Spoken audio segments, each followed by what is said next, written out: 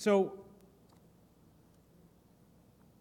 if you are obsessed with the news like I have been these last few weeks, you might have reached the same conclusion that I have been reaching day in and day out, that there is a whole lot of cheating and lying going on in our world today. Politicians who simply won't tell the truth even when caught on camera doing exactly what they said they didn't do or held under oath.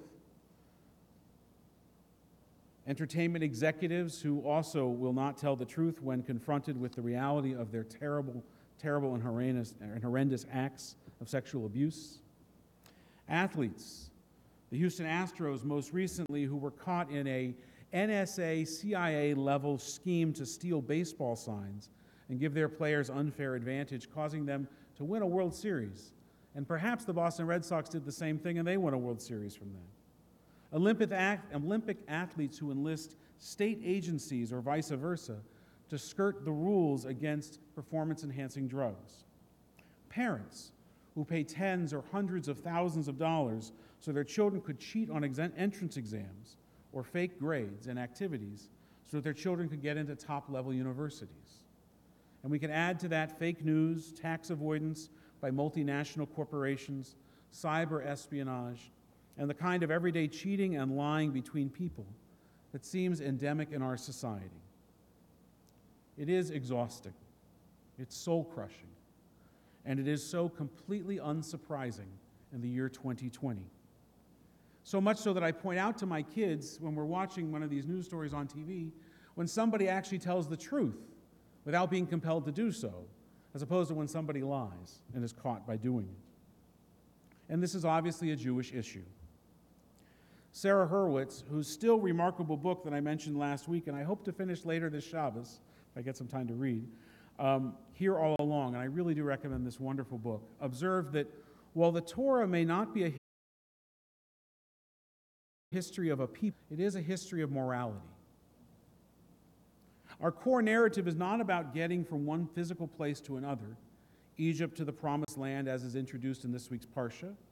Our story can be found in the first words of Torah, when God creates the world and makes order out of chaos, tohu vavohu. Judaism is, as I think, first and foremost, a moral ethic. Its rituals are designed to reinforce that ethic. Its texts and its prayers are designed to challenge and to grapple with that ethic. Even our view of life and the afterlife are about living not a life of faith, but a life of goodness and godliness. It's not about what you think in Judaism, not about what you believe. We're judged on what we do. The measure of a good life is good acts and good deeds.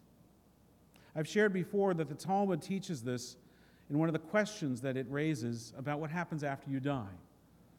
The Talmud teaches that the very first question you're asked when you die is not did you keep kosher, not did you attend synagogue, not did you light Shabbos candles, not even did you give tzedakah. The very first question you're asked when you die is, were you honest in business? Because to be honest in business is to have integrity, is to be in a position of power where you can deceive and take advantage of another who is none the wiser, and to not to do that thing. But to be more specific, what's the issue with lying and cheating in Judaism? First, of course, Judaism condemns lying. One need only look to the 9th commandment against bearing false witness, or the 7th commandment about adultery to see in very concrete terms, that was a pun, 10 commandments written in stone, concrete terms, that Judaism forbids such behavior. But our tradition recognizes that lying and cheating involves more than breaking the rules. A Hebrew phrase that's used in the Talmud to indicate cheating is genivat da'at, which literally means the theft of mind. Or in other words, cheaters who intentionally mislead or deceive others to gain undeserved goodwill or advantage are considered thieves. The Talmud records, there are 7 kinds of people who are guilty of stealing, our sages teach. And first among them are people who misrepresent themselves to others. The 8th commandment, right in the middle of the commandment not to cheat and not to lie, declares lo tignov, not to steal. The greatest sin in this category is genivat da'at, intentionally deceiving another person. Genivat da'at goes beyond lying. Any words or actions that cause others to form an incorrect conclusion about one's motives are a violation of this prohibition. And the Torah explicitly states, distance yourself from false matter. The sages believe that there are 7 types of thieves, and of these, the most egregious is the one who steals the mind of people, the one who cheats or lies. The Talmud gives the following example. A storekeeper is not permitted to sprinkle his store with wine or oil because he steals the minds of people. The problem with sprinkling one's store with a superior quality or fragrant wine is that it may fool customers into believing that all the wine sold in the store is of the same high quality. And people tend to rely on their sense of smell when purchasing products such as wine or oil.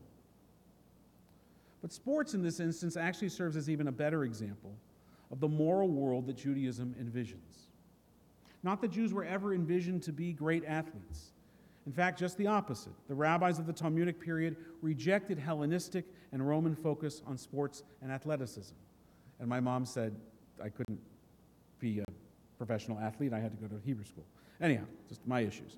But sports offered a world where a higher standard applied, where everyone plays by the same rules and is held accountable for breaking those rules and strives to be the very best at what they do.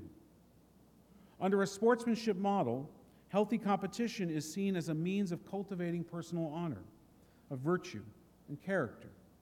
It contributes to a community of respect and trust between competitors in society. The goal in sportsmanship is not simply to win, but to pursue victory with honor by giving one's best effort. And this is inseparable from the Jewish ethic on how one lives a moral life. In Judaism, of course, life is not a game. It's deadly serious, more like the Olympic-level competition, where the athlete, or in this case simply the moral human being, is constantly examining their actions, cheshbon hanefesh, examining their soul, sharpening their tools and their approach, trying to always be a better version of themselves. In sports, the goal is to win the game. In Judaism, the goal is to win life. To receive the greatest reward of all, to receive the gold medal, in Judaism, is to be remembered for a blessing, to be a mensch. Jewish ethics are grounded in the holiness code. Kedoshim tihiyu, we read, you shall be holy. We should be an or lagoyim, a light unto the nations. The purpose of mitzvot like genivat da'at is to inculcate character traits that make people virtuous, a task that secular ethical systems gave up on long ago and seem to be clearly failing in our society today. Alan Middleman is a professor of Jewish thought at the Jewish Theological Seminary, and he calls this a perfectionist ethic. And he concedes that it is austere and demanding and uncompromising. But nonetheless, he believes, and I do, and I think our tradition does, and they all agree that such an ethic, quoting, opens up new possibilities for what a flourishing, well-lived life entails. Never being satisfied with our own behavior gives us a purpose for how we greet tomorrow. That's not a curse. That's a blessing. So how do we live as good moral and ethical Jews? We remain unabashedly unsatisfied with our character at every moment, placing ourselves on a path to perpetual improvement. Abraham Joshua Heschel called Jews the eternally dissatisfied people. And a good Jew says, I can do better. I can be better. And we study and we pray and we practice and we reflect, just like athletes, just like they warm up and they study and they practice and practice again at that every single day. At home and when we walk upon the way, when we lie down, and when we rise up. Always trying to get it better in the next opportunity. And so I watch the news, like many of you, and I find it hard to turn away. It's kind of a dumpster fire. And I learn for and I pray for a world that maybe never ever existed. A world of that messianic age that we talk about in Judaism, where among the many remarkable and sacred and holy things are that people are honest with each other, that they tell the truth. They don't cheat, lie, or steal, or take advantage of those who can be taken advantage of so easily. Growing up as a child, as a sports fan, I thought that that was sports. And then as you get older and you start to realize the business behind sports and the money now that is so involved, you realize it doesn't exist there either. But you can get a glimpse of it in sports, a little bit, at the younger and younger levels. When I lived in Los Angeles, we lived next to the Little League field. And being a San Francisco Giants fan, I wouldn't go to a Dodger game to save my life anyways.